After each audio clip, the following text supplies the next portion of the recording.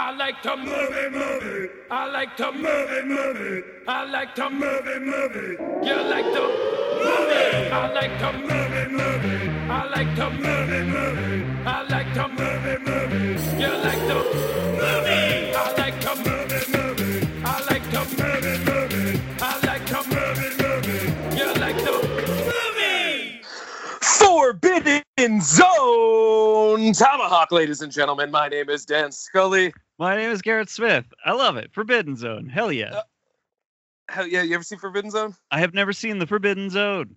Forbidden Zone is a crazy, I believe it was made in the 80s. It's like a crazy, weird, like crass B-movie musical where all of the music is done by, I believe, Oingo Boingo, not just Danny Elfman. Oh. But in it, Danny Elfman plays Satan. And when I saw it, it became immediately clear that the robotic devil from Futurama is directly based on Danny Elfman's performance of Satan in the Forbidden Zone. Okay. Great That's flick. cool.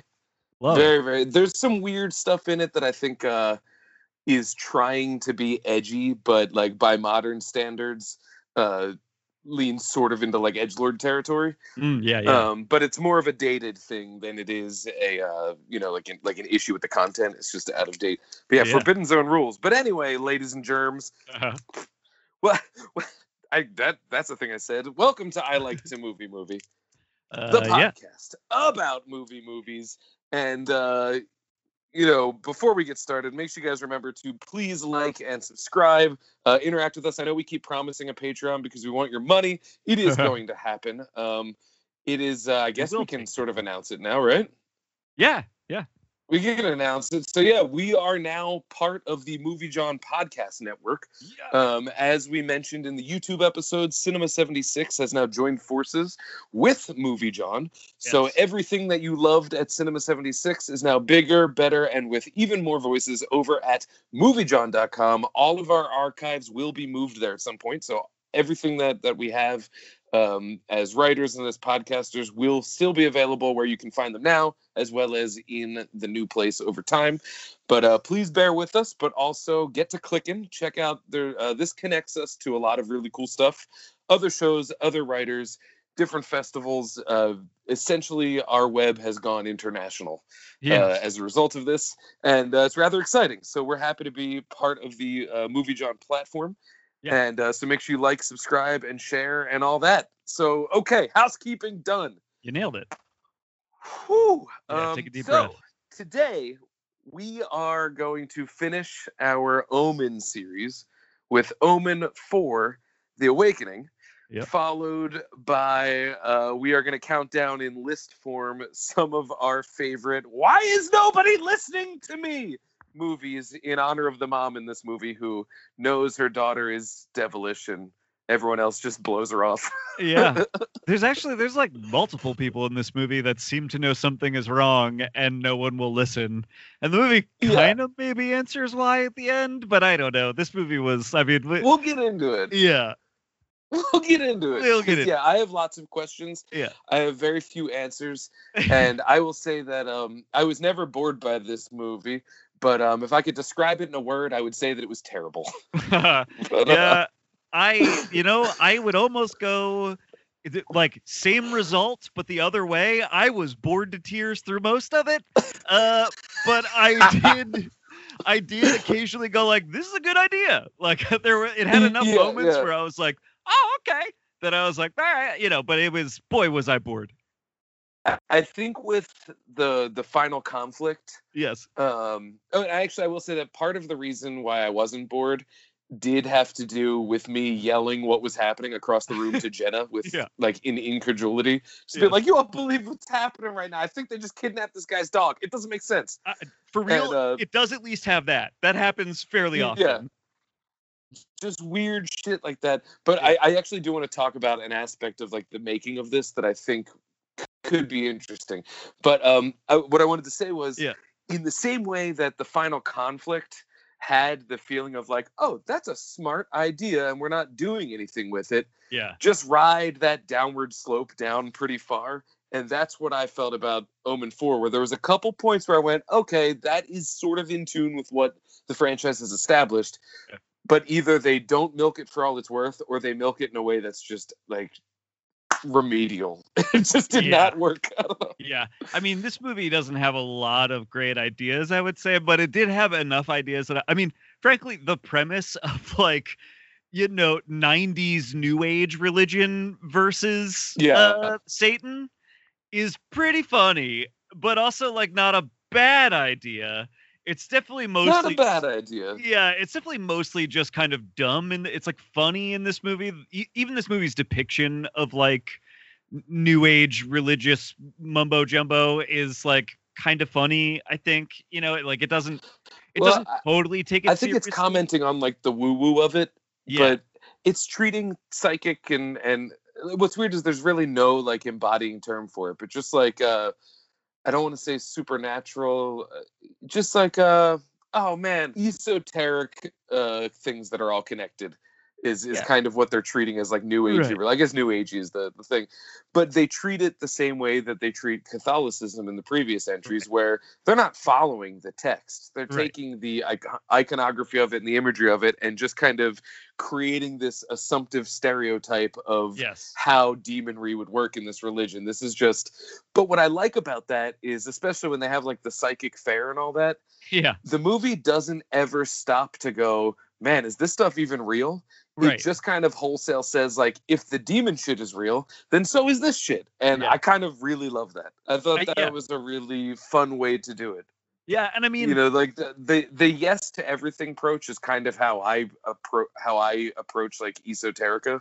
Is just like, aliens, Bigfoot, like, sure, I'll take it. Like, I don't need to believe it, but like, boom, it's in.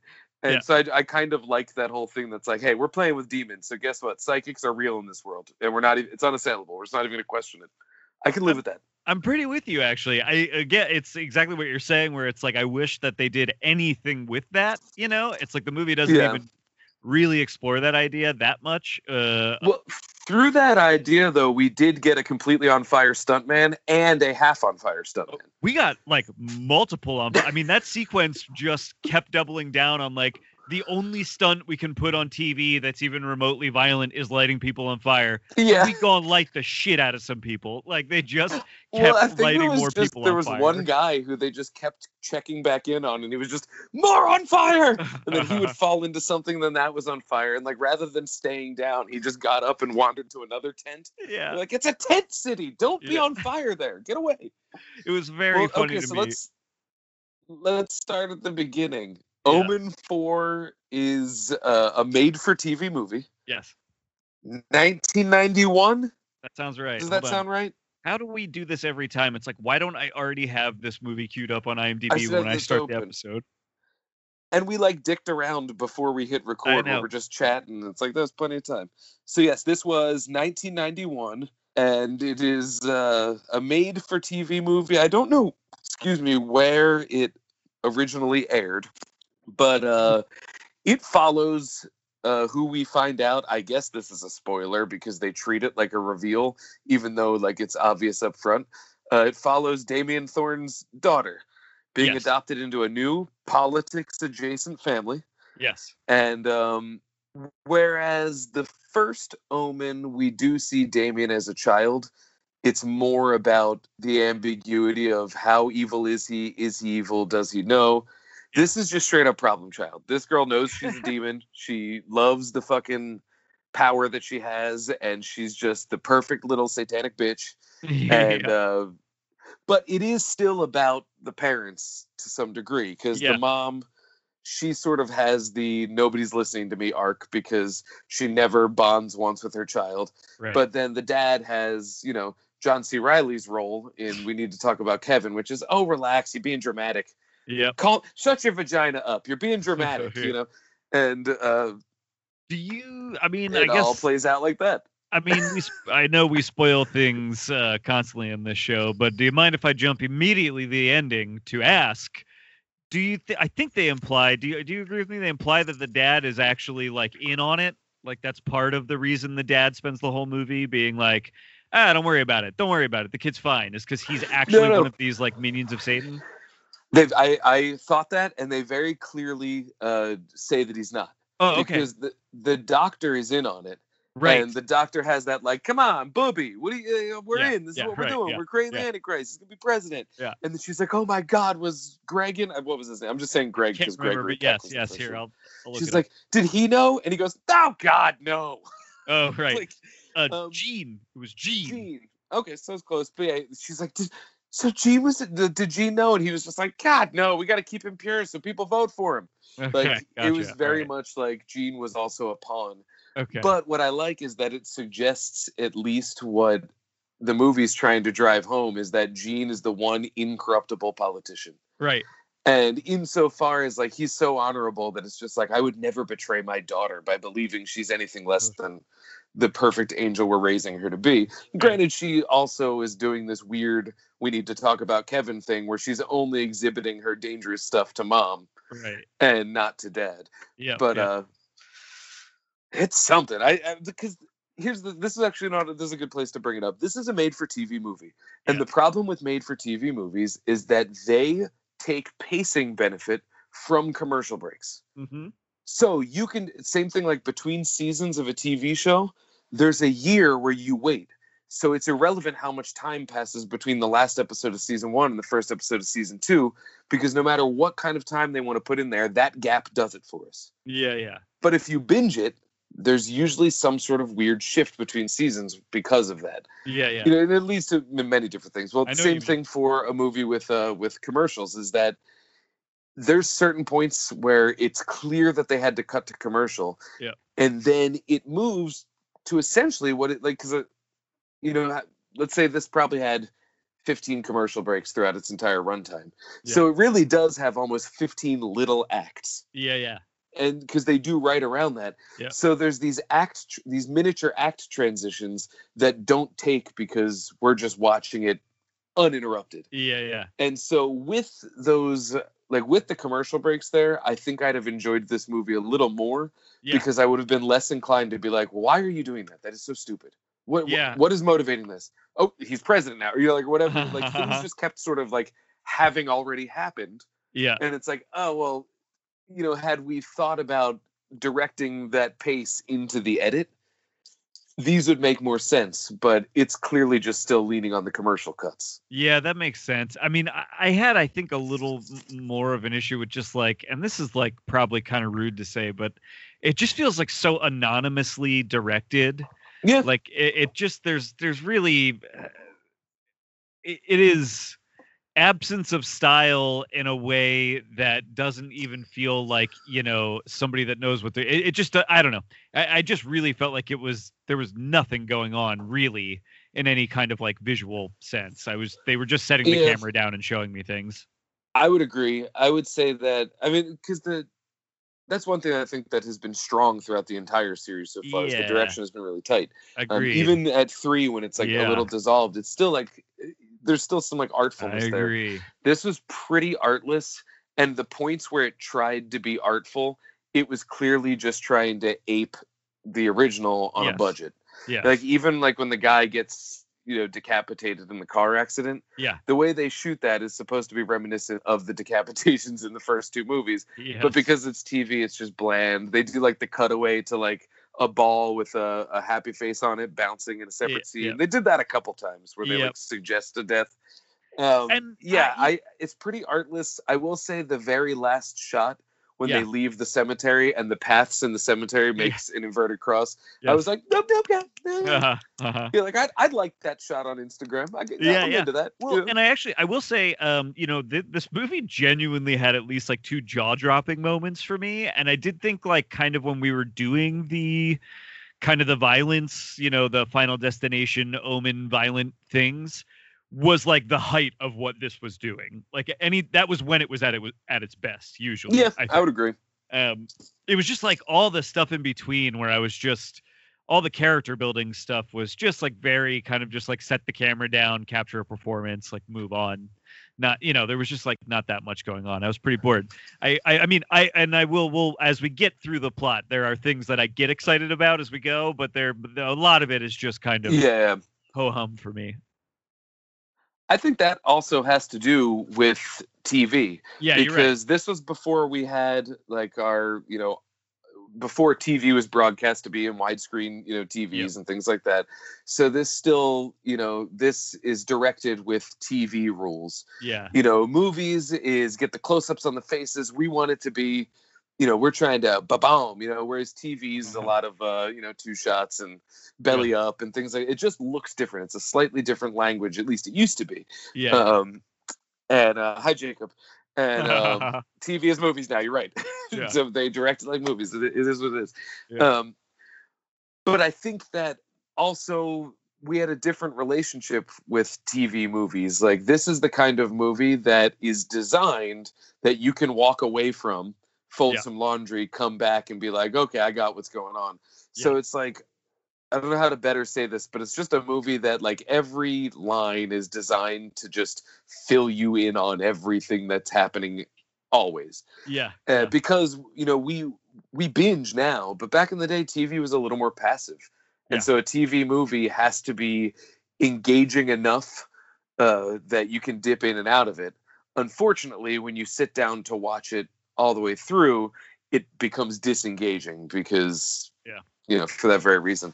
Although Salem's Lot still holds up. That's the best TV movie I ever did see. And I mean, I think we both kind of liked that Psycho TV movie, the fourth one. That was pretty good. I think that's like definitely a better movie than this is. You know what I mean? And Stranger Calls Back. I mean, that's... Yeah. Oh, yeah. That's another great. top tier one. Yeah. But yeah, so I was really trying to figure out what concessions I had to make towards it, just in view of it being like kind of a thing that doesn't exist anymore. Yeah.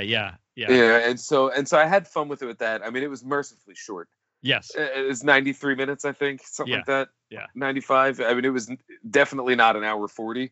Yeah. And so that was a sweet spot. So it was a good one for watching with dinner. I don't mind dropping my because I think there is stuff we can kind of like keep talking about with this movie, but maybe just to this will help because this is one of the things I'm excited about with this movie. Okay. When Michael Lerner showed up as the detective, he's great in it. I love Michael Lerner. I love when he shows up and shit. He played like a bank executive in the movie Blank Check. And I watched that movie a lot growing up. I believe his name might have been Biederman. For some reason, that's like in the back of my brain my whole life. I mean, he looks like a Biederman. Yeah. Yeah. Biederman. He's great in this. I thought like he's really good in this. He's very fun to watch. And he's like a very believable character. And he kind of outclasses everybody else. Yes. Like, it's weird. At every moment he's in the scene, everyone else's acting becomes comparatively worse. And like, this isn't necessarily... This ain't Oscar shit happening. Right. Like, this is what it is. So I don't want to say they're bad actors, but it's what it is, Jimmy. It's what it is.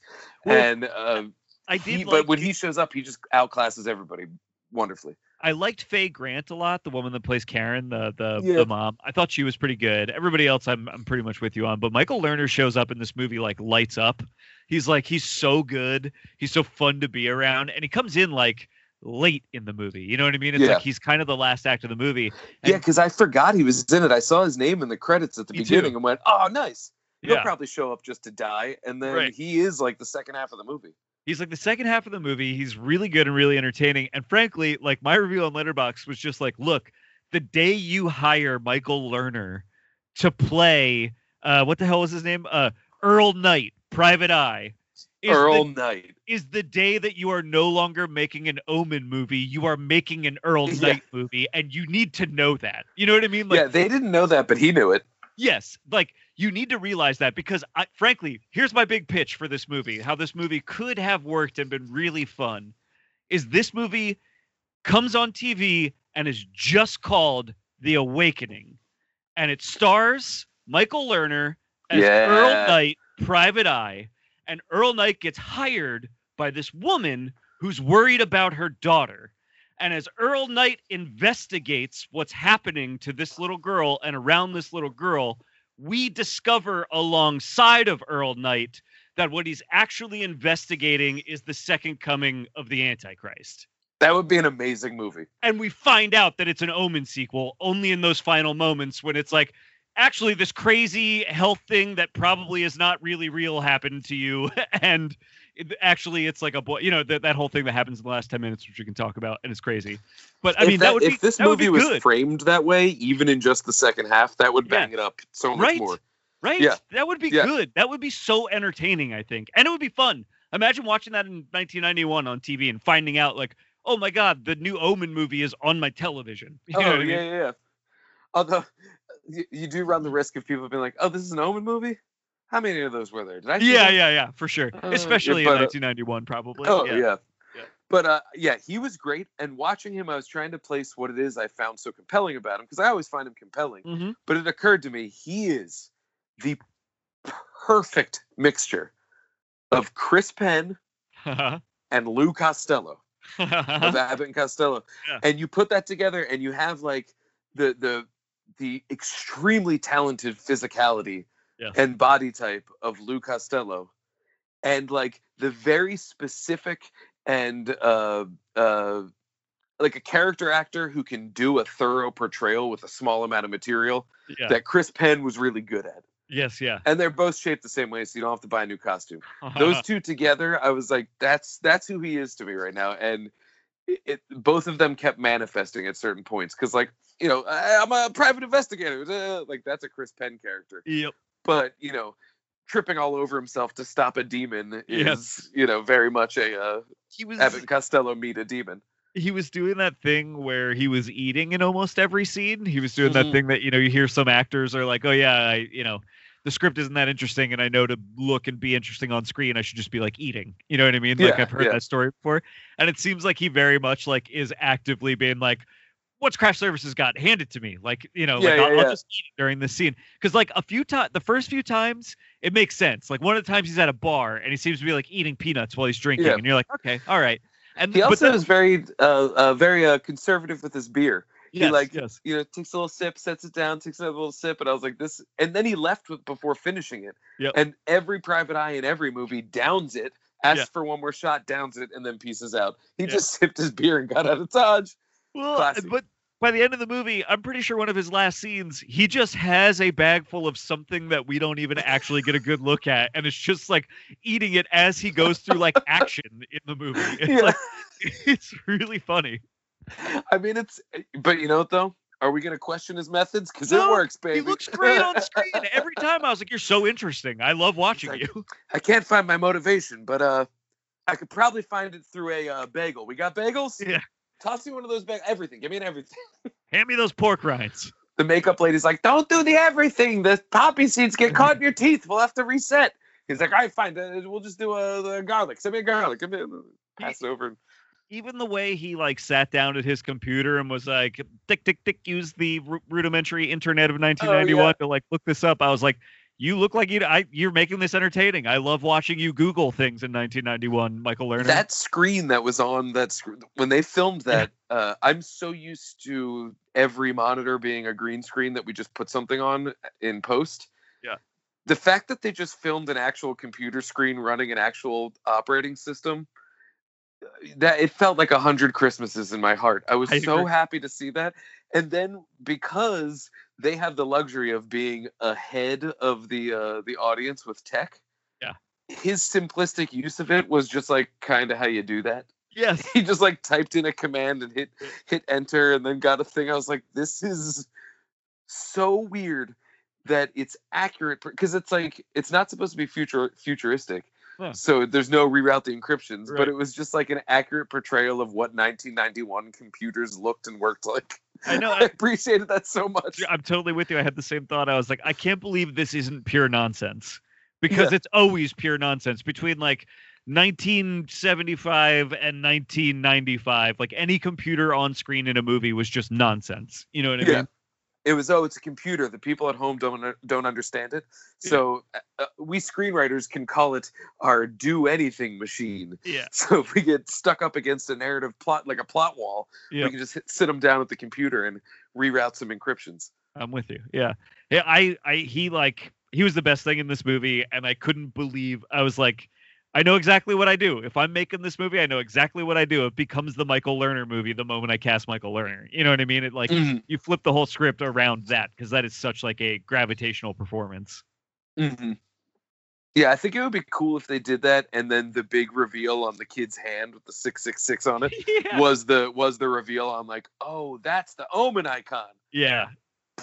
You know, they pull a split on us. I mean, can we talk about the fucking ending of this? Because I mean, the movie is like, I guess as long as we're here doing it and going through it, I mean, it's like it's a pretty basic rehash of the first movie, basically. Yeah. You know, but you have both the mom being suspicious of what's going on and the kind of babysitter character. What would you call that? The babysitter's the wrong word, but she was like the caretaker. Yeah. And that was the thing too. Like, okay, you got the runtime of a TV movie, and you're not gonna milk having a caretaker show up who may or may not be in with the.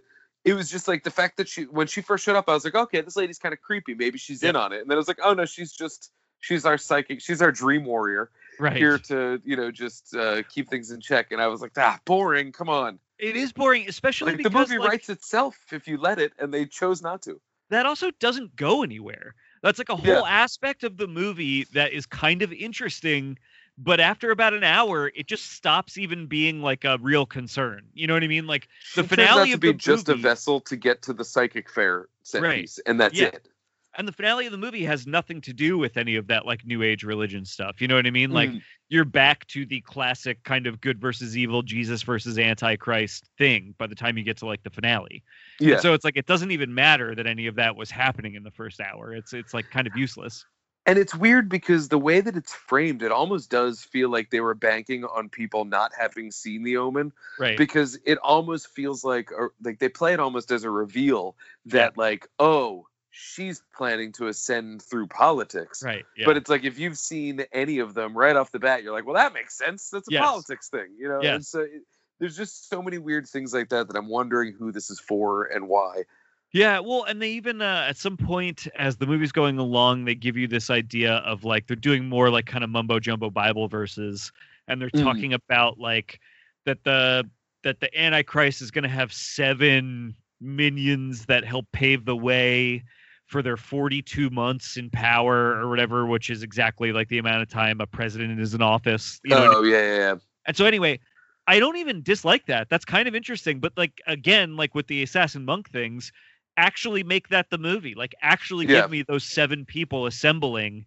Or like by the time we figure out that that's like a plot device, kind of reveal for me who those 7 people are. Be like, oh, it was this person and this person and this person. You know what I mean? Like there's a way to use that to make kind of an interesting, mysterious reveal or an interesting dramatic build of story and tension. And they don't use any of it that way. You know, it's like, it's an interesting idea that just is there. It's like, nothing is done with it really. Yeah. And the movie's kind of full of stuff like that. And once again, though, I do wonder if that is it's a product of a lot of things, but I do wonder what its relationship is to the idea that this is broken up via commercials again. Right. Because that's feeling out of for TV movies when you finally sit down to watch them. Because I remember I would watch something like this as a kid, and during a commercial break, my mom would make me go brush my teeth. And then, so I'd miss some of it here or there, but it didn't matter because you got back and it was just,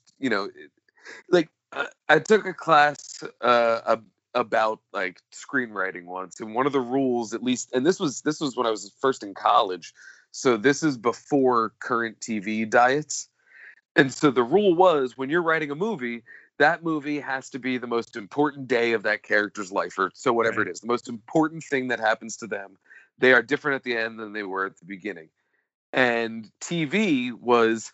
You need to create the illusion that this is the most important day of their life. But at the end of that episode, it has to be a cold reset to where we started so that if anybody missed this episode next week, we can just pick it up again. Right. And, and so if you're watching like that, and so that's probably more of a rule for a sitcom than it would be for serialized television. Mm-hmm. And so I feel like all of these segments that were likely broken up by commercials do follow that rule. Whereas we have a giant psychic fair fire where there's all this crazy stuff, cut to commercial, then we come back and it's back to business as usual, and we just work towards the next commercial Yes. break, essentially the next Yep. big scene. And so everything ends up feeling episodic. And so the movie feels robbed of this giant arc because it's playing by the TV rules of small, locally consequential arcs, Yep. but with cold resets at the end because we got to keep the wheels going. Yeah. And I feel like that is, when you cut out the commercials, you lose that arc in the movie thing. I feel like that is a very big. I think that's a very big factor as to why so much of this feels abandoned, and it's because they never had the goal of finishing these abandoned threads anyway. Right. They're meant to just exist almost as set dressing to this little episodic, cold reset, cold reset, cold reset. Yeah. For some reason, while you were talking, I remembered that one of the best things in the movie happens early in the movie when she and that kid just fucking start slapping the ever-loving shit out of each other. Oh yeah, You know what I'm talking about? yeah. I couldn't believe it when it started happening. I was like, this is amazing. Love that this is in here. She just hit him with a lunchbox. Yep. It's pretty amazing. But you know what reminded me of that is I realized oh yeah, that's exactly what it is. It's a series of these minor escalations. Yeah. I suddenly remembered oh yeah, early in the movie, there's this whole thing with her bullying kids. And then honestly, it's It's gone.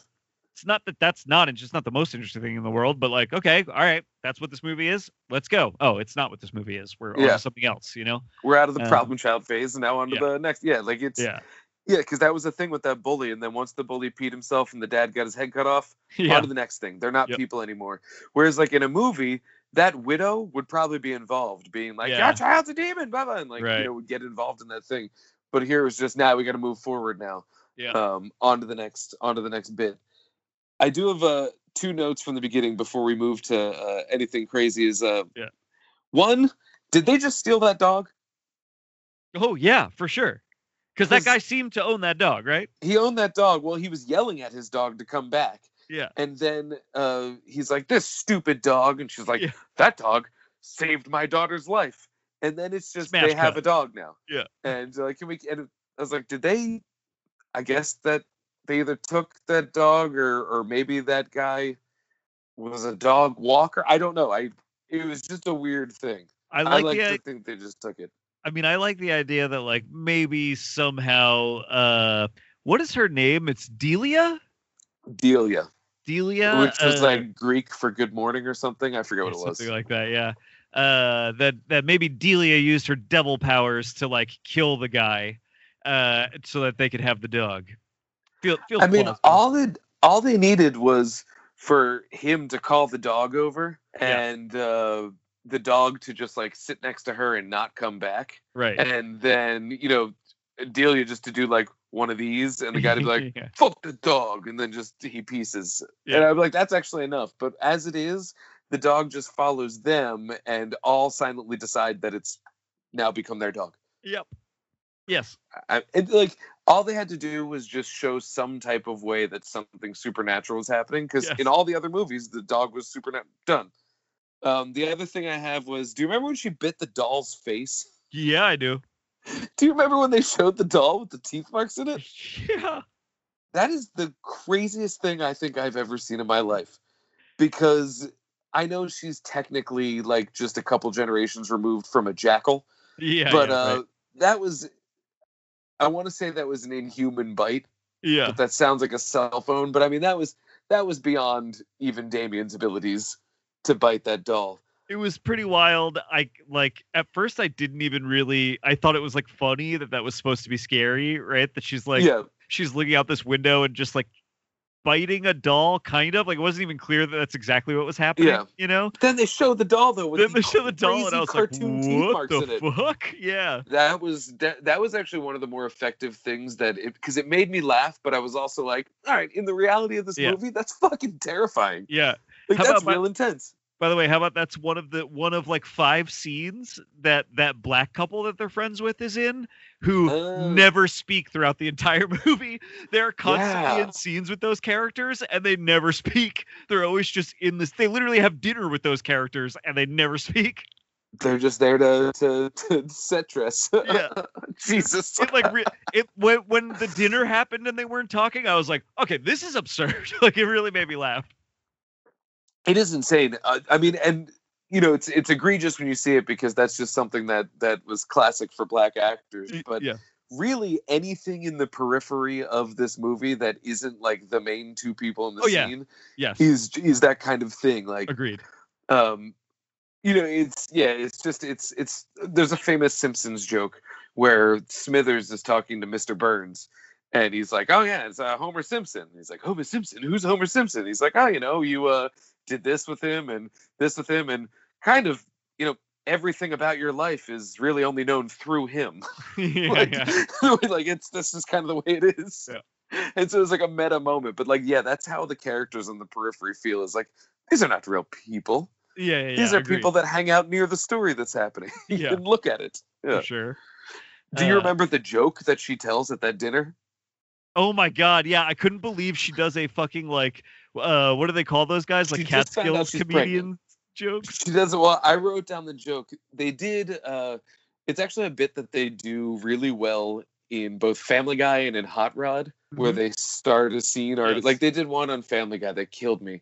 They had 1984 written on the chalkboard, and like the scene starts, and the teacher's like, "So what Orwell was saying was it's not perfect, but I'll take it." Okay, so your homework for me, and it's like, okay. Or the Hot Rod one, the dog walked itself home, ate a pizza, and went to sleep. In other news, local stuntman Rod's like. So the scene literally just starts, and she says, so the doctor says you're pregnant. And she says, I want a second opinion. And he says, well, you're ugly. Yeah. And then everyone laughs, and then she just sits down to have dinner with them. It's like, it's straight up like, it's like straight up a Rodney Dangerfield joke, you know? It's like an Andrew Dice Clay joke that she's just I thought she was going to do some soft shoe and be like, hacha. Yeah. It's unbelievable. Yeah, that made me laugh so hard that was in there. Because it's like, and then the thing that's funny about that is not, I mean, it's funny that we cut in on that character telling a joke at dinner. Yeah. That is just funny. But that's such the dad's joke. The dad would have been the guy to tell that joke, but what a weird joke to tell, presumably in tandem with your pregnancy announcement. Yes, and also like the fact that they didn't even try and write their own joke. Like that is just a joke. Do you know what I'm saying? It's like, yeah, it's weird enough that character is telling a joke like that when we just like cut in on her, let alone that it is just a Borscht Belt comedian joke that I've heard 100 times throughout my life, you know? No, you know what happened is they were like, we need a good joke. And Michael Lerner was like, you want a joke? I got a joke for exactly. you. Like, do you have any pregnancy jokes? He's like, it's all I got, the pregnancy jokes. Anyway. Yeah. Like, oh, shit. I would believe crazy thing. If you told me Michael Lerner was hired for one scene in this movie and he improv'd his way through an entire hour of the movie, I would believe you. That like he just was so compelling and he knew he could get a better paycheck by doing it, and he just invented half a movie around him. I would be like, yep, that's definitely how this happened. I'd be like, that's the half of the movie that I want. Yeah. Because I know we just want to talk the ending. I do. So I had a note that I said the psychic fair is a nice touch, and it gave us a fully on fire stomach. And so I mean, blah blah blah. The set pieces are kind of the best parts of the movie, I think, in general. Oh yeah, they're pretty fun. They're ridiculous, but they're pretty fun. I mean, that is sort of the glue that holds at least the first two movies together. Is they have these crazy fun horror set pieces that punctuate the drama. And so like this, being just a collection of set pieces doesn't quite have that tact, but it still does scratch that itch a little. Like I get why this can be of a piece with The Omens, even if it's, really very considerably lower quality. Very so. My favorite character is the pimp. Oh God, yeah. Do you remember the pimp that talks about Felicity, the nun that became a revival preacher that does stuff with snakes? But the reason being when Michael Lerner is trying to get some information out of the pimp, he hands the pimp some cash, and then the pimp just goes like, "Oh, no," and then he takes it and is like, "Okay." Yeah. Like it's such a great thing but like the interplay that they have there, I feel like that like this guy was probably like a real actor, and Lerner, we agree, real actor. And so that was just like a dumb moment where two real actors were like, can we silently establish that this private investigator probably bought hookers off this guy before? Let's do it. And it was just like, or at least has bought hookers and knows the language. Yeah. Just by the way they did that exchange, it was such a nice little touch. And it was such a nice little character moment that the movie is completely devoid of. And it was just like a great thing where I went, oh, look at that. That was like a real moment there. I agree with you. You know, I'm glad we're actually going through some of this because you reminded me. I said there's like some jaw-dropping moments in this movie. I remember dropping my jaw. I remember none of the moments, which is crazy. But now that we're talking about this, that fucking scene where he goes to the revival to see her perform the snake charming is nuts. Pretty unsettling. Yeah. It's nuts. And what the fuck are you doing? That should be your whole. How is this in your movie, but not what your movie is about? Yeah. Like, yeah. The idea of the nun that leaves the church because she knows she was involved in like passing along the child of the Antichrist, only to become a prostitute, only to then become a revivalist preacher. Like, that is a crazy arc for a character to not totally be outside the main movie, character in the story at all. You know what I mean? Like, she is totally peripheral to this story. It's one of those things. Once again, I'll tie it back to my TV theory. Yeah. Is that because she is like, I looked her up. She's in a bunch of stuff. She is like an actress. She's been in some things and is still in stuff. But I would surmise that this probably aired over 2 nights, as these were wont to do. And that was probably supposed to be an, oh, I remember her moment. Yeah. Which, when you're watching TV, makes sense. In a movie, it's, wait, who is she again? Yeah, You know what I'm saying? And well, so... I knew who it was. I knew who it was, but it was just like, I hadn't thought about her in, 45 minutes. Yeah, I just think like that actually is an interesting arc. It's bizarre and weird, but it's interesting. How is she on the periphery of your movie? How is she not like one of the more central things in your movie when that's like the story you're telling about? You know what I'm saying? It's like, I just think this movie constantly like has more interesting ideas than its own premise and never investigates any of them. You know, it's like I said earlier. It's the movie writes itself, but they didn't let it. They just they wrote around that. It's like, yeah, come on. It's so strange. I'm glad you brought that up because I totally forgot about that snake charming scene, and it's fucking wild. And I will say, her face makeup after she got bit up by snakes was pretty unsettling. It was very basic, but it really upset me. And the scene where it shows the snakes actually making contact with flesh and biting, that was real snakes biting real arms and stuff. So kudos to we'll call them stunt performers, because that was some pretty wickedly unsettling footage. And even if the concept of the scene was him just walking into the church and showing her a picture of the kid, it's like, I don't know what his plan was. He's like, well, I got you in this tub of snakes. Let me show you this thing that's definitely going to fuck you up. Here you go. So weird. I mean this like legitimately. The best shot in the movie is the slow-mo close-up of the snake that they keep cutting to. Oh, yeah. It looks incredible. It's like one of the most like, I can't describe it, just as a frame in a movie. It's one of the more like scary, weird things I've seen. For a movie that frame by frame that actually has like a heightened nature to it that feels like, oh, we're shooting something. That image of the snake, as opposed to like, oh yeah, we're gonna point a camera and capture these actors reading the script. That actually feels like the snake imagery feels like filmmaking, as it were. Not to be dismissive of it. I mean, I'm sure there's filmmaking that I'm not seeing, but like that's where it really elevates. Yeah, I think it feels like a movie. What else you got? I have a question about Michael Lerner after she dies and after he gets his snake bite fixed. He goes to the abandoned church and sits inside it. Yeah. He looks outside the window and sees something. And the movie makes it very clear by zooming in on this something and making a huge musical hit. And goes Dominus. I couldn't tell what did he see? Okay, I caught it. I had the exact same experience you're describing, where I was like, "What?" I didn't know. The music the music sting was so loud and so hard. It was like, "Can you believe it?" And I was like, "Believe exactly, what?" Yeah. I don't know what I'm looking. It is what. God, I'm doing that thing where I mumble too much. It's a fence, is what we're seeing.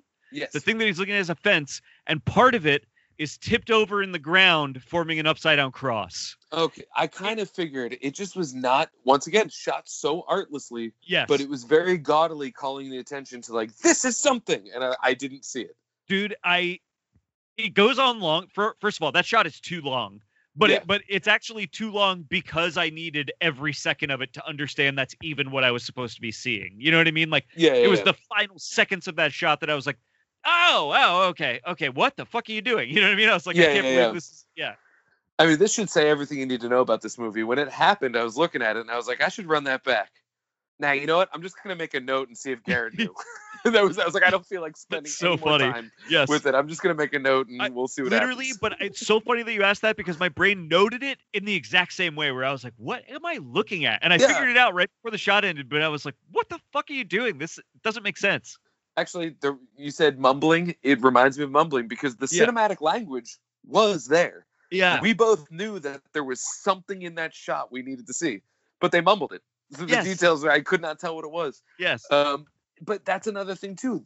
There was a couple upside down crosses, but they needed it's diversified in all the ways that it's shown. Yep. If they could use the filmic language to just anytime they show the upside down cross, have a certain music cue or a certain Dutch angle or a certain something to subconsciously let us know that this is a piece of information to hold on to, then you could do it whenever you wanted.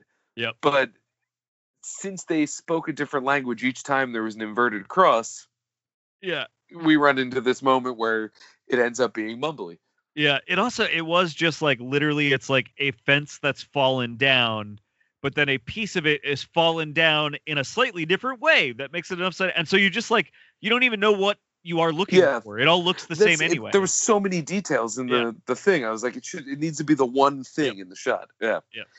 The other thing I wrote down, I forgot about this, and it's weird that I forgot about it because it's the best thing that happened in the entire franchise. Uh-huh. Do you remember when he ran into the demon choir that was singing the score at him diegetically? Yes. What the fuck? Yes. That was incredible. I blew agree my with mind. So, because like he's having good. He's doing that thing where like he thinks something is wrong, but he's not sure. And he sees this choir and they're singing and it seems weird and off, but he doesn't know why. And then and at the beginning of the vision, they're a normal choir singing normal stuff, not foreboding stuff. Right. Yes, it's just like carolers. And there's a good audio cue too because they're not on screen, but you hear the song that they're singing.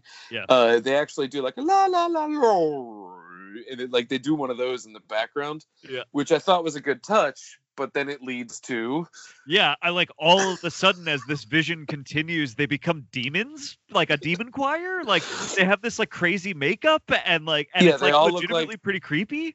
They look like they're about to go on tour with My Chemical Romance. Yes, fair, but then as their choir, because they're doing the Jerry Goldsmith like literally at him, like they're looking at him. They are like physically directing their bodies at him while they do it. Like it is legitimately scary, weird. Like yes, I agree with you. That was like actually one of the best things in the franchise. It was so cool. It's another moment though where there is a little bit of art there because they do that audio thing, which explains because we don't know that the score is sort of not the score, but like the vocals of it is sort of diegetic at that point, right? Because we see the normal carolers, they're singing, then other shit's happening, and during that, their carol kind of like Wicca is out into something weird, and then the Goldsmith score, which this wasn't a Goldsmith score, it just featured samples of it according to the credits. Yep. But the Goldsmith score kicks in, and it has the same choral, what you were doing. But at that point, we assume that it's just the score now because the carolers are in our memory, and then they emerge and. So it's actually consistent in how the audio track is diegetic to the moment. But also, I don't know whether that was because of forethought or not. I think I really only credit these directors just being like, then we'll paint a bunch of choral people with like ashy stuff, and then they'll sing the at him. But I mean, it is a kind of unsettling moment if you're not too busy like choking up snot and laughing. Yes, I agree with you. Like it is so crazy and weird, but also that whole vision was wild. Do you remember that vision starts with him looking in a window at a toy, and he notes for some reason that the toy has is basically like a construction arm that is spinning in a circle and has like a big thing hanging off of it as it spins around in a circle. It's spinning this thing. It's a construction crane with a wrecking ball. Yes, right. We would then a wrecking ball-esque item. Right, a wrecking it's ball-esque not gaudy yet. thing. Yeah, and then within minutes, his vision turns into this nightmare where the carolers are singing the theme song into his face, and he happens to walk into a construction site where an actual wrecking ball spins around, swings down through the building he's standing in front of, and turns him into soup. And this is Michael Lerner. Yep. Yes. Sorry. Yes. This is the Michael Lerner character. Yes. What I love is he does. Remember the henchman? I think Michael McDonald played him in Austin Powers with the the steamroller. No. Yes. He watches that ball swing towards him for a solid 11, 12 count. Yep. It was and they show it swing in 4 different ways. Yep. But as is now standard in the Omen franchise, it seems if there's one thing that connects all of them besides that fucking dog, it's one person getting turned into an incredible piece of dummy work. Yes, yep. That always happens, and it happens to our boy Lerner here, and that is awesome. It is pretty awesome. They show it connecting. They Yep. show his body wrapping around it and getting launched by it. Yep. It is as effective as anything in the other Omen movies, Yep. and it doesn't fit in this one at all. Nope. Which it fits in the franchise, but it does not fit in this movie. But I think that whole sequence, the whole dream sequence, Yes. including the singing carolers, Yes. if you threw that at maybe a I don't know, Dick Donner, Yep. he probably could have taken that exact 5-6 pages of script and turned it into a much less silly piece of filmmaking. Yes, I agree. Because I had the same reaction. I laughed so hard when those carolers started singing at him like that. That blew my mind. But I also was like, this is incredible. This is like an incredible idea. You know what I mean? We always talk about the connection between, horror and comedy, and there is a fine line, because that's one of those things that the way it is done here, when those carolers showed up, I would defy you not to laugh. Yes. But a couple tiny small tweaks in tone, I would defy you to laugh. That's terrifying. Yeah. And it's the tiniest little tweak in tone that I don't even think I could put my finger on. I'd know it when I see it. But that is that line between comedy and horror that we're always walking and playing with. That's a moment of it right there. Well, and I think also, as you described this movie as sort of like the problem child Omen sequel, I like the idea of this Satan fucking with him. You know what I mean? Yeah. Where he's giving him this nightmare that is it's just the carolers are literally singing the theme song to his own movie at him. You know what I'm saying? There's something really funny about that. Yeah. And then right when you're like, wait a minute, is the music? It's a wrecking ball. Yeah. Pretty good. Wrecking ball. In your face. Also, when they do the nod to the original one with the caretaker lady going out the window, the dog pushes her out the window. That was also another good piece of dummy stunt work. I thought that looked pretty all right. That was cool. I think that the way she landed on the little carousel was pretty unsettling. That was a great way to work around not making it bloody. Yep. But then we have that moment where Delia recreates that by landing on the carousel. And it barely registers that's what she's doing because of the way it's shot. Yes. And tweak one shot to show it from the same angle, and you have yourself this chilling moment. But it just didn't work. And I don't like to get in the business of talking about whether kid actors are good or bad, because I typically don't really like them.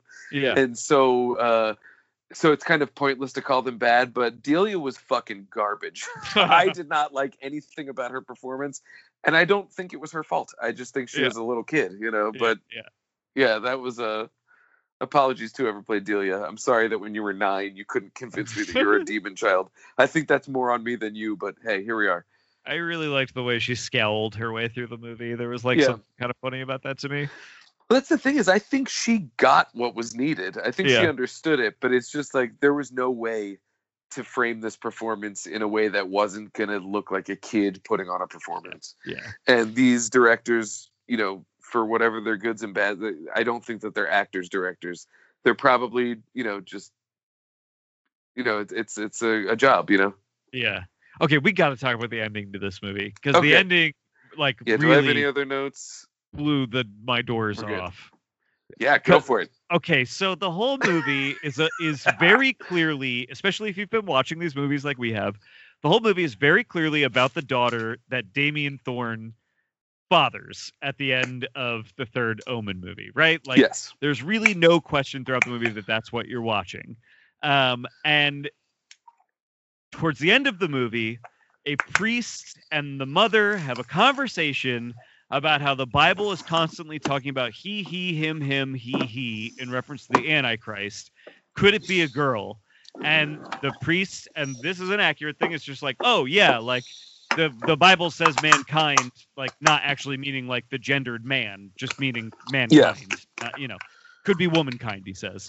So I was like, who is this priest and how did he get out of 2021? Right. Well, so the movie goes out of its way to be like, oh yeah, the Antichrist could be a girl. Like, that doesn't need to be. So like in 1991, the only doubt you may have even had about this girl actually being the next in line, they tell you like, nope, you don't even need to doubt it. Definitely can be the next Antichrist. This whole movie has been about Damien Thorne's daughter. Then they find out that indeed this is Damien Thorne's daughter. It actually is, for sure, his daughter. That's who they've been raising. So, Dan, done deal. Put a bow on it. That's the whole movie, right? We're wrapped up. It's Damien Thorne's daughter. She's the Antichrist. That's what the whole movie's been about. Yeah, she is now on a path to political success. No! You're wrong! You're absolutely wrong. It's 1991, and the devil can't be a girl. We can't have it. We got to write about a crazy thing that couldn't possibly be real, where a twin can apparently carry the fetus of the other twin inside of itself for many years and then kind of birth it, maybe, or have it removed from it by surgery. I know it's removed by surgery, right? Yeah, it's removed by surgery. Because the thing is, they do explain in that great just exposition doctor. Yes. When Dr. Exposition gets to work, which I got to say, I'm an idiot, because anytime the doctor talked, I was like, he seems like a legitimately nice guy, and I'm conditioned to think that someone like him would be a creep. Yep. I guess I'm the asshole. And then it was like, oh, hey, duh, of course he's in on it. When they revealed that he was in on it, I was like, how am I so stupid I didn't see this coming? I felt disappointed in him. I was disappointed in myself. They do explain the logistics of it. Yeah. When she was in the hospital after she bonked her head, it was full that's of when horse, they surgically removed the twin, and then were able to inject it into the mom or something like that. But I looked into it. Okay. You can be born with a twin in your belly. Okay. But it's not gonna be a person. Yeah. It's one of those like tumors that has teeth and hair. That's typically what's going on. So the idea that you could extricate it, get it into a fertile womb, and then have it grow into a human is, as far as I could tell in my research, completely impossible. But since I'm not a doctor and I really only just did like 20 minutes of research because my mind was shattered last night by this, at the very least, almost impossible. Yeah. We'll put it that way, like almost impossible. Said, yes, magic demons that have descended from jackals. Sure. Yes. Fair. I'll just allow that. To be perfectly clear, the premise of the Omen 4 is that this is the daughter of Damien Thorne. And it doesn't matter. It doesn't matter that she was ever born. She's been carrying the fetus of the actual heir to Satan inside of her body all this time. And upon turning, like, what did they say? She was like maybe like 8, right? They keep saying she's an 8-year-old girl. And she's like 8 or 9, yeah. Because remember the whole thing, and this was weird. This was very weird. The whole thing is she has this thing where she's riding a horse for like a horse riding class or something. She falls off. That was a cool scene, yeah. She falls off and she quote unquote has her period. And they're like, they're like, how could that be? She's 8 years old. She couldn't possibly have her period. And Dr. Exposition explains, it's rare, but it could happen. I wouldn't worry about it. It's rare, but it could happen. Not evidence of anything bad. It's rare. It could happen.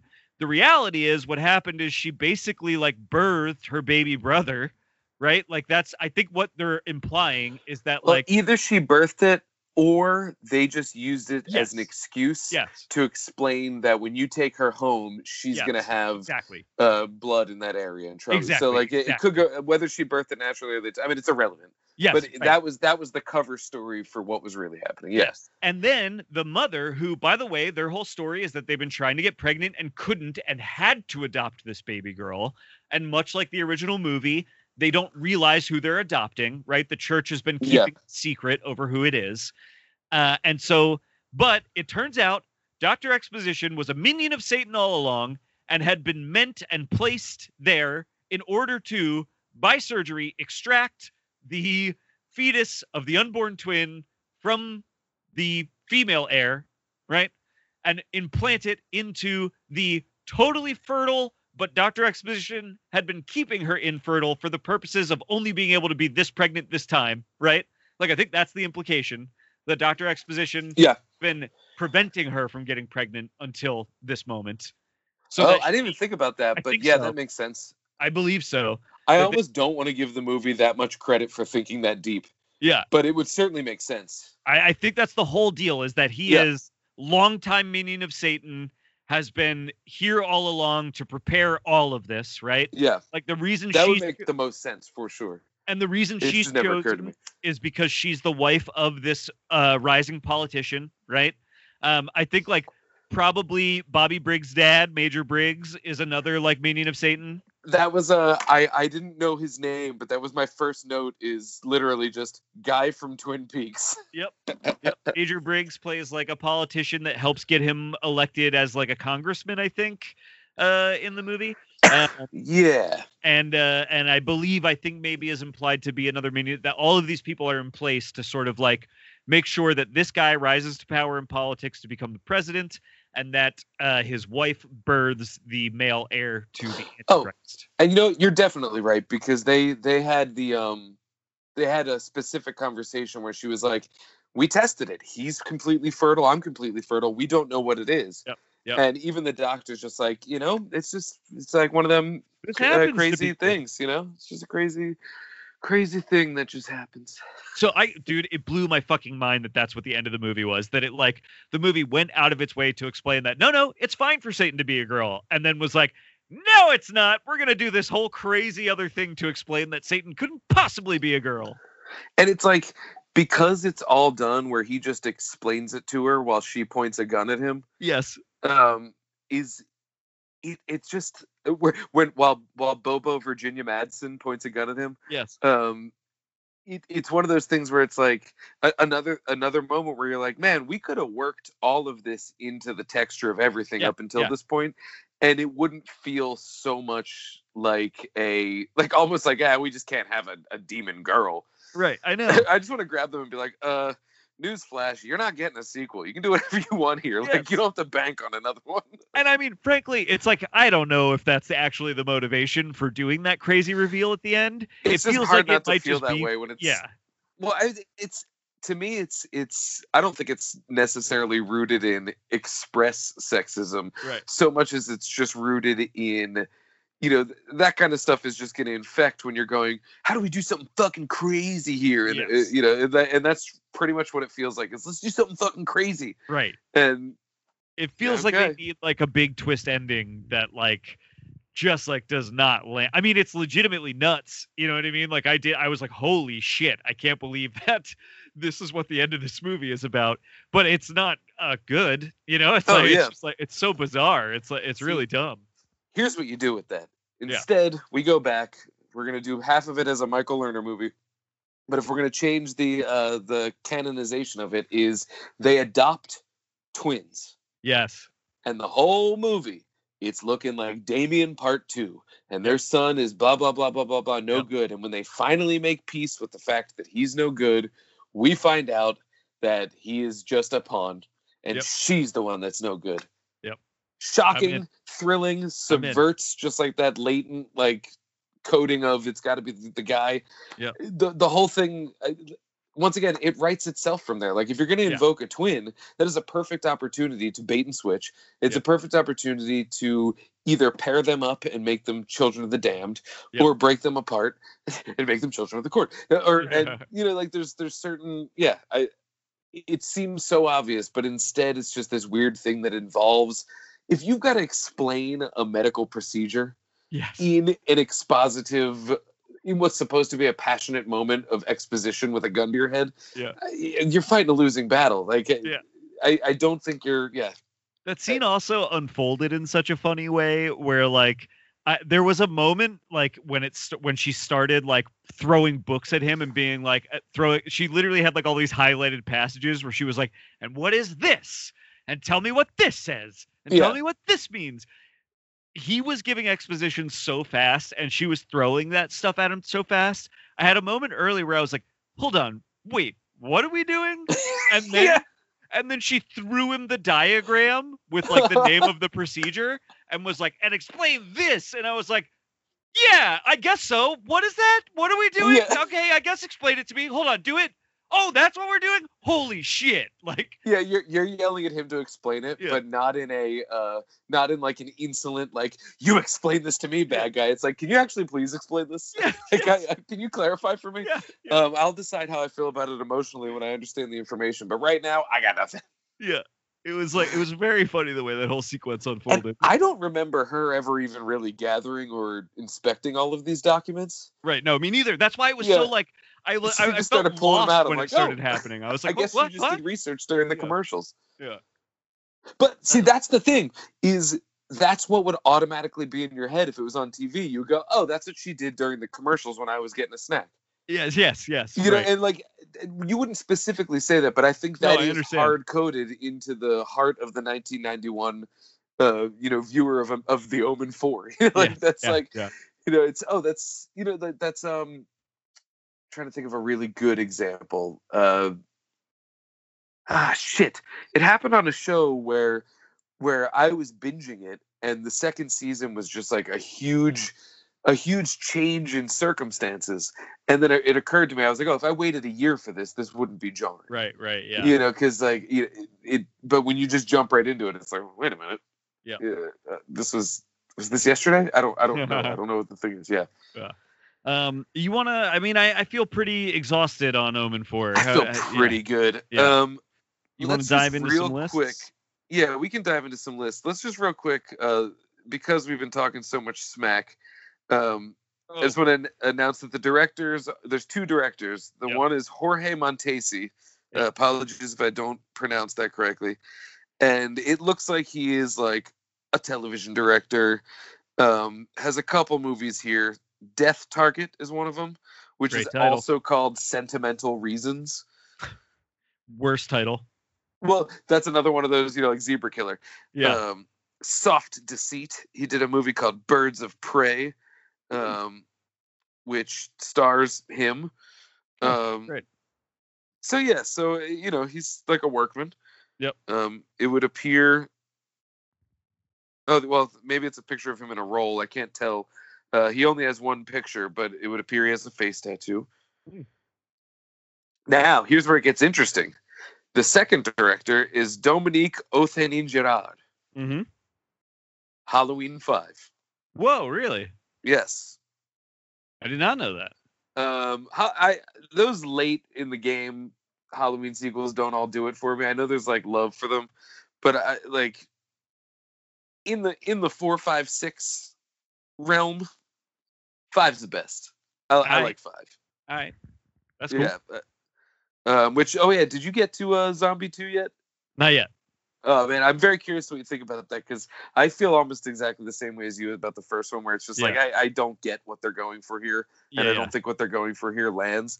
But the second one, I forget who it was. They described it on Twitter a while ago. They said it's essentially Halloween Firewalk with me. Oh, cool. And I was like, you know what? I like that description. I don't even know if I fully understand it, but tonally I dig it, and I like both of those things to a similar degree. So so Dominique Othenin-Girard is a Frenchman, so I don't know how to pronounce that. Now, the writers So, I mean, we have David Seltzer just as characters, but Yep. one of them is Brian Taggart, Right. who wrote V, Oh, which yeah. was a great 80s. It falls off at the end. I actually have the DVDs of those. And Robert Englund got his start in those. I think this movie stars someone that starred in V. I think maybe the mom is also one of the stars of V. That makes sense because she did look familiar, and yep, that is her. Yeah. Yep. I haven't watched it in a while, so I didn't make the connection. So that's but she looks interesting familiar. that they must, he must like working with her or something, Yeah. He also did Poltergeist 3. Oh, okay. Wrote that. He did that. This movie I've actually seen, Wanted, Dead or Alive, with Rutger Hauer. Ooh, love That's Rutger a Hauer. late night on HBO classic. Oh wow, he even he adapted the the Stephen King short story Trucks, which is Ooh. also what Maximum Overdrive was named after. But I think I've seen Trucks. I feel like I remember watching that on TV as a child. well, the slogan, I don't know if you can see it on the screen there, is "You turn, you You die," die. which is funny because you can't do a U-turn in a truck. I feel like I remember watching that on the Sci-Fi Channel as a child and really enjoying it. Well, he has a story credit, and then also Harvey Bernhard, who has more of a producer credit. Yeah, But is he the he producer wrote- of these movies in general? Yes, and he also he has a story credit on 2 and 4, Yeah. but he has an acting credit in 1 and 3. Ha, perfect. But just as like man walking and Right. U.S. embassy guy. Yeah, so he's like a producer. The only other, yeah, and so then Brian Taggart wrote the teleplay. So there's a little bit of Omen horror history here. credentialism Yeah. there, and like so, I guess that's typically the way when you get into the deep sequels. But yeah, Not my fave. this was one that was not my fave. Definitely like a big, and like 3 was like a dip down. yeah. But I think we both came out of that Still thing enjoyed still it. like pretty good. Yeah. This one was a pretty big dip for me. I Yep. did not love this. I'm with you. I was able to enjoy it as a fascination, Yep. as sort of an artifact of this experience we've been going through with these Yep. movies, Yep. and as like like as an investigation into what went wrong. Yeah. Like I kind of obsessed over the idea of like what pacing means in a television world, especially Yeah, now yeah. that we've lost it. So like that was really a lot of fun for me. But like I am positive that I will watch all 3 of the previous Omen movies again before I die. Just Yeah. as positive as I'm just probably never gonna watch this one again. Yeah. Yeah. Like yeah. I don't see it. So I it was a fun way to end it, but I can see why the Omen is still considered a trilogy. Yeah. Agreed. It definitely feels like a perhaps a lost movie that can stay lost. That kind of thing, right? You know? I would show it to people like. Oh, I- it's like- not without its merits. There's a couple of Yeah. scenes where it's like, okay, This is the kind of movie that I would love, like in front of a certain person or people, I would make a passing reference to it just to see if anyone takes the bait. yeah. And if they don't, I won't drop the bait again. I will move along because it's not that important to me. But if they take it, I'll be like, shit, all right, we're gonna be all right. Well, let's move on to our list. All I'm right. ready to talk some. What did you call it? I really liked the way you phrased it. Why I won't you forget what I listen said to in me? our text. I had a crazy day at work today, so I missed. It was why dude, won't you listen? Oh yeah, what's that? I came back to our big group chat Yeah. in the afternoon, and there were hundreds of messages, hundreds, and I did not even try to catch up this Oh, time. I all the time don't catch up It's with our like- group chat. Because it's been a crazy week at work, Yeah. and so when I checked, I was just like, I was that gif of that guy, like, Yeah. this is the most I've ever seen. But I hope everyone's okay. That's really Everyone's the point okay. of that is. Everyone's Usually I roll fine. back because when it's heavy, it's like, oh, we're upset. Yeah. Someone No, needs everybody was some fine. assurance. I was like, I hope we're okay. All right, so what did I call this? I called this I think you Nobody called is it- Listening to Me movies. Nobody's listening. But it's all caps because it's, nobody is listening to me. yes. And it's a trope that is used in horror quite a bit because there's something inherently terrifying about not being believed when you're telling the truth. There's also something very funny about, Curb Your Enthusiasm is a show of miscommunications as such. So this is the why is nobody listening to me I feel like I came list. up with some good ones here. I didn't I rank do mine. too. I just like have a pile of them here, basically. It's 1, 2, 3, 4, 5. Okay, so here's what I'm gonna do. I'm just gonna say this to get it out of the way. These aren't on my list. It came up in the show. We need to talk about Kevin is kind of the ultimate one, Okay. the Lynn Ramsey Yep. movie. Have you seen that? I have not. I would like to. It's a good movie. I remember when I saw it, I was like, I wish somebody just said, "Hey, can we talk about Kevin for a second?" But I don't really remember enough to know if that, excuse me, if that criticism still holds. But I would like to watch it again. But I really want to read the book first. There was also the Sam Rockwell, Vera Farmiga one, Joshua, that I remember being pretty cool. That. Yeah. Just dickhead kid. Parents can't understand that kind of thing. And then just as a joke, as a list entry, and it's not going to be on my list, I just wrote every Ben Stiller movie. Oh yes. 100%. Every Ben Stiller movie. Yep. Every Fockers movie. Everyone. What was it, like the comeback Heartbreak Kid? Comeback Kid's a Mulaney special. Heartbreak Kid. All that stuff is just poor Ben Stiller being unable to explain himself because no one gives him a chance, and shit spirals out of control. So with those out of the way, I do have a list. But do you want me to start? Or do you want to start? Yeah, well, I mean, I just have like a pile of them here, basically. So like, if you maybe want to go through yours, if you like feel any kind of way about your ranking, you can rank yours. I have not much to say about either of them, so I'll just do my 5, and then we'll do your pile. Okay. So this one I can't really say too much about because we talked about it last week. You haven't seen it. Take Shelter. Oh yeah, I would love to see this movie. Take Shelter is Michael Shannon's character's obsessed with the fact that there is an apocalyptic storm coming. Right. And so the question is he tuned into something above us all, or does he have is he having a break? Like what's happening here? And oh man, you got to see that movie. I don't want to say anything like that, but the drama comes from he truly, truly does 100% believe and know what he's saying to be true. Right. And the people around him truly know that this is just crazy talk. Right. And the poor audience, we don't know who's telling the truth. So 1, 2, 3. So then the next one that I said was every Freddy movie. Oh, sure. Every Freddy movie. This is credit to Jenna. She said that. That was the first thing she said. She was like, well, like Dream Warriors. Well, every Freddy movie. Because there's always someone saying, Now that one is a little different because as we learn, as they develop, the parents do know this to be true. Sure. And they're dosing kids with Hypnosil so that they don't dream and all that crazy stuff. So then I have... You ever see Clifford? I never did see Clifford. The Martin Short movie, yeah? Yeah. Clifford is crazy. Man, I love Clifford. It's been years since I've seen it. It's not like it's necessarily a great movie, but it's like dark and weird. Okay. And the fact that Martin Short plays a 9-year-old boy. He does not play an adult playing a 9-year-old boy. There's no reveal on that. Yeah. He doesn't have any disorders, nothing. Right. He is a normal 9-year-old boy. So that level there makes it funny.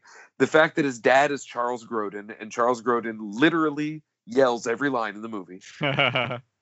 It's pretty abrasive. But the story is that Clifford's a bad boy, and Charles Grodin knows that he's a bad boy, but everyone else is like, why are you so... That's Clifford. He's harmless. He's 9. And so the humor is derived from that. And it is funny, though, because the world does have to pretend that this like man in his 40s looks like a 9-year-old boy. But it's a weird movie, but it's very funny. And Martin Short's doing something very unique and weird here. But the narrative thrust comes from he's a little asshole, but everyone thinks he's a little angel, except for the father figure. I don't think it's his dad. I think it's like his uncle. So my number 2 to that would, moving on from that, would be Child's Play. Child's Play is the ultimate. That's a great one. I didn't think of that. Because Andy, everybody goes, oh, don't be afraid. It's just your imagination. You haven't grown into your brain yet. Oh, you got quite the imagination. The world's not as scary as you think it is. You're just little in a big world. You're a little kid, blah, blah, blah. And he's like, no, this doll is murdering. And they're like, yeah, of course. I always was afraid of dolls too, you silly kid. Yeah. And, the movies become something different as they go, but like that is the heart of the original movie, is that nobody believes Andy. Yeah. Like much more than the hook of it being that Charles Lee Ray is back as a doll. Right. Is nobody believes Andy. That carries on to the second one and even into the third one a little bit.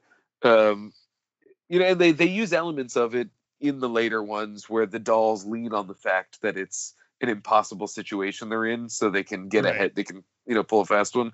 But it is kind of the thematic hook where the theme ties to the plot is right there in Child's Play. But my number one, Nobody's Listening to Me movie is tied to Ben Stiller, actually, because he directed it. It's the best American comedy of the 1990s, ladies and gentlemen, The Cable Guy. Yeah. That's pretty good. That is a really good answer, actually. It's because that movie, no one knew how to take it because Jim Carrey was a goofy guy and he was doing something with some pathos here and really good, if I do say so. But the thing about The Cable Guy is it was kind of a lesson in dark humor for a generation where they went in expecting a certain thing and got something else. And so immediately thought, it's bad. And there's been a big turnaround on it. People realize like, oh no, this is a smart movie. But I think what unsettles people is that it's legitimately scary. Yeah. What happens to Matthew Broderick's life in that is not cool. It's unfair. Right. Yeah. It's mean-spirited. It's unsafe. Yeah. And it's done by somebody who's so deluded that they think they're doing the right thing. It's really horrifying. Like it's a really, really upsetting thing. It's the stuff of nightmares. It just happens to, star someone who's legitimately comedically brilliant. So it's hilarious. And, with Ben Stiller directing, it is a comedy. Yeah. It is meant to be funny, but that's a scary movie. And what's scary about it is that the villain seems so innocent to everybody but the victim. Right. And that's a really scary place to find yourself in. And Cable Guy unsettles. It's funny because that description describes like all of the movies that you've talked about, but is like in the context of that movie in particular feels like very like dark and stressful, Oh yeah. Like, I'm reasonably sure that I'm never going to be in a situation where I have to contend with the soul of a serial killer having invested with. But I have definitely dealt with people that cling. Yeah. And I have definitely been in situations where it feels like we talked about it on The Plumber. I was just going to say The Plumber is actually kind of like this movie. Yeah, it just, in the same way that you watch Under the Skin and go, God damn it, she'd have killed me. Yeah. The same way you watch in Munich, the thing I always talk about and go, God damn it, that hit woman would have killed me. Right. The Cable Guy probably would have got me. Yeah. And that's scary. And I think he probably would have gotten most people because we want our cable. Yeah. As you were talking about The Cable Guy, I was like, oh, The Plumber is a Why Won't You Listen to Me movie. Yeah. But, it didn't occur to me until you were talking about The Cable Guy. And actually, a lot of the horror in that movie is not derived from scenes between her and the plumber. It's scenes where her husband dismisses her concerns. Yes. Yeah. Like, those are really the ones that are the more effectively, upsetting ones. Yeah, agreed. So, yeah, Cable Guy was my number one. That was the first thing I thought of as soon as the topic came up. What do you got? That's great. I mean, I just have a pile of stuff here. I thought of Edge of Tomorrow is a movie where Tom Cruise is constantly trying to convince people what's happening to him and no one will listen to him. I do love that every movie that's on a loop has to reach a point where there's an understanded shorthand that they can like the trump card that makes a person believe. Happy Death Day does it. Yeah. Where you get to a point where they can't keep showing that. So they have to pull a trump card that makes that person immediately believe so that the later loops can show us plot that happens later in the loop day. Yes. That's a tough writing feat, and Edge of Tomorrow pulls it off really well. I know. So, yeah, that's a good one. I like that movie quite a bit. I thought about Fright Night is another pretty good example of this. He's like, Fright a great example. At some point, if I remember right, he is so desperate to make sure someone does something about the vampire that lives next door to him. He reports that his neighbor is a murderer to the cops, which should work because the guy is murdering people. You know what I mean? But then the cops don't find anything, or and so I believe he ends up breaking down, being like, okay, fine, he's not a murderer, he's a fucking vampire. He says he's trying to convince the cops he's a vampire. It's a pretty funny version of this, I think. I want to watch that again. It's been a while. Same. Literally, when we did the episode on the remake, that was the last time I watched either. Yep. Yeah. That's a good one. I thought about this. One of my all-time favorite movies, and they both have it. Ghostbusters and Ghostbusters 2 have extended sequences where no one will believe the Ghostbusters, and they That's just true. need people to believe them. Wait, that happens in the Lady Ghostbusters too. It does. That's true. The right? best Yes. scene with the don't Yep. be like the mayor from Jaws. That's right. Yeah, exactly. Yeah, I believe in Ghostbusters 2, they get sent to like an asylum, and there's Yeah. like a whole bit where Bill Murray is like, if you act crazy, they'll know you're not crazy. Like, there's like a whole like, I forgot about that. Yeah, because they at the court with the Scolari brother. Yep. Yeah. Okay, it's all coming back to me. yeah. I thought about Terminator 2. People don't like Ghostbusters 2. Oh, Ghostbusters 2 is very fun. It's great. That's a Very great fun. movie. Very fun. People are crazy. Anyway, go for it. Yeah. Terminator 2, also a great why won't people Oh, believe yeah. me movie. Sarah Connor spends most of her life trying to make people believe her. They Live has the longest fight scene in movie history over whether in the name someone of will believe him.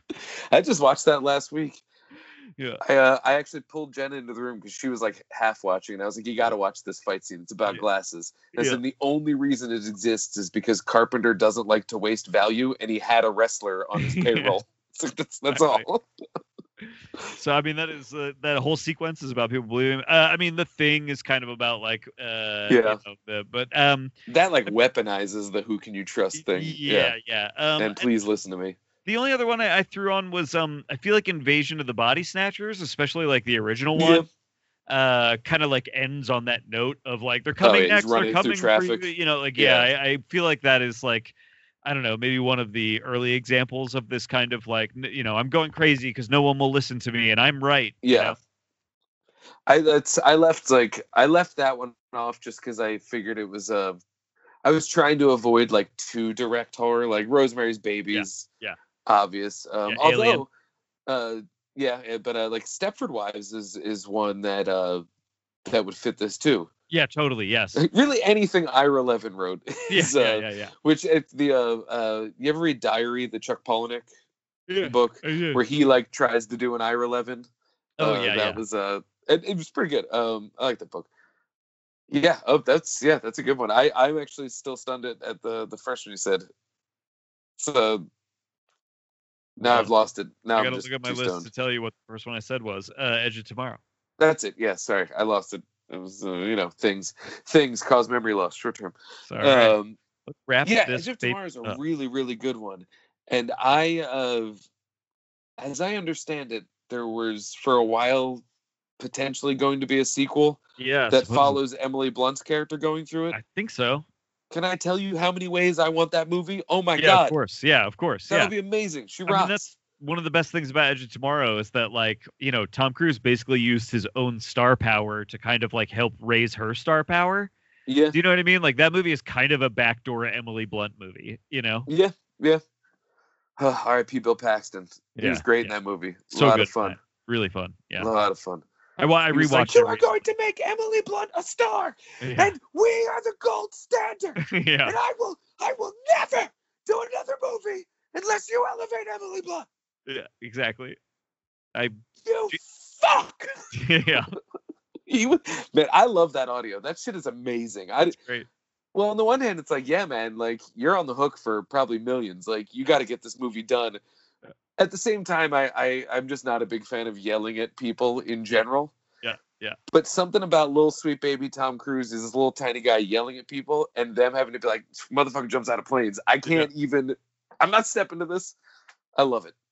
I'm with you. I feel like I'm very complicated about that, but at the end of the day, there is something just highly enjoyable about listening to that guy yell It's like enjoyable. that. Yeah. Until I find out that there's consent issues on board, I am going to enjoy the fact that Armie Hammer eats people. It's just one of those things. Like, if it's his Richard Gere gerbil story, I fucking love it. If it's criminal, then yes, we need to do something about it. But until then, Armie Hammer eating people is one of those things that you could not write. And it exists nonetheless. Yeah.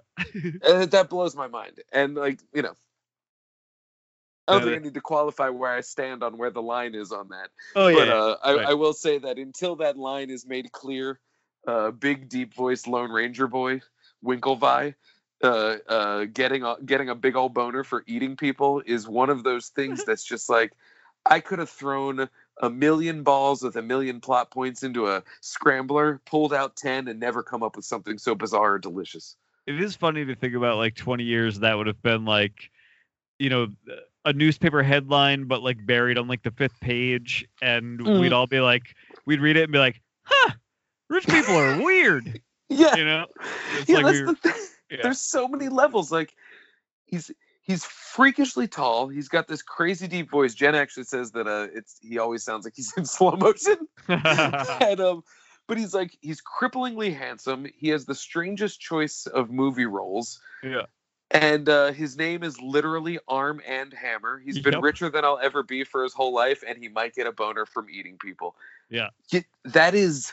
I mean, it's definitely the most rich people shit I've ever heard in my life. It's the most rich people. Like, that's the other thing, is that all of this is somehow, as we descend into class warfare, not even remotely surprising. Yeah. And so until it becomes confirmed criminal, I'm at least going to enjoy the magic of the fact that it even exists. That's really where I'm at. I hope everyone's okay. Yeah. Let's clarify that. But you gotta take the ride. Like, you gotta take this ride. It's fucking wild. I know. Well, and his name is Arm and Hammer. That is his actual name. Wild. It's wild. That's all I got. Sorry. It's all right. That's crazy. That's some rich people shit. Being like, yeah, we do share a familial name with a baby powder. Yeah. Baking powder, not baby powder, but baking powder. Now, you know what? Let's just stick with it. We got the money. Let's roll with it. It is Arm and Hammer is so funny. They're like, can we just name him Bob Hammer? And they're like, nah, stick with Armand. It's both his grandfather's name and name of a baking soda. Let's go with it. We're rich. That's crazy. I wonder if they thought maybe that was how they could stand to make like more money, is by like naming their kid after like another multi-billion-dollar corporation and somehow like siphoning off of the recognition that comes with his name. It's like when people buy domains that they can sell them later. They named him Arm and Hammer in case the Arm and Hammer company decides they need to buy him. Yeah. And they would just sell Army Hammer. He's owned by Arm. That's actually how this should end. If it turns out he did something criminal, his punishment should be that he can only work as the spokesman for Arm and Hammer baking soda henceforth. Arm and Hammer. Arm and Hammer, that deep-voiced motherfucker. Is that where we're gonna end it? I know. My silence is all just me trying to find a way to transition out of this to the end of the show. I'm sorry that I brought us here. It's fucking crazy. The fact that the Hammers might just be the family from the girl with the dragon tattoo is so good. I also, just calling them the Hammers is just inherently funny to me. They couldn't name him Sledge? I mean, come on. I mean, they might as well have. They might as well have. All right. Yeah. So we'll get out of this by saying that... Find us everywhere on the internet at I Like 2 Movie. That's the numeric 2. I Like 2 Movie at gmail.com. Facebook.com/I Like 2 Movie. On Twitter. I'm on Letterboxd at Philadelphia. You can find me on Twitter at Philadelphia. And you can find me on MovieJohn.com. I am at Dan Scully on all the things. MovieJohn.com. Findy.com. Check out, Hot Property. Check out Dumpster Fires for you on Instagram. And okay, so we can end on a lighter note. Later tonight when I'm good and drunk, I'm gonna watch this shiny motherfucker in 4K.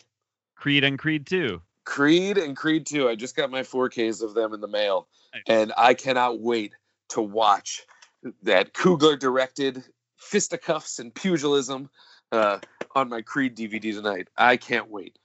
Creed is so good. I love that movie. Have you seen Creed 2 yet? I have not seen Creed 2 yet. Oh, man. It's decent. I would like to see it. My name is Garrett Smith, and I like to movie. My name is Dan Scully, and I like to movie. And we'll know that you like to movie because we like to movie.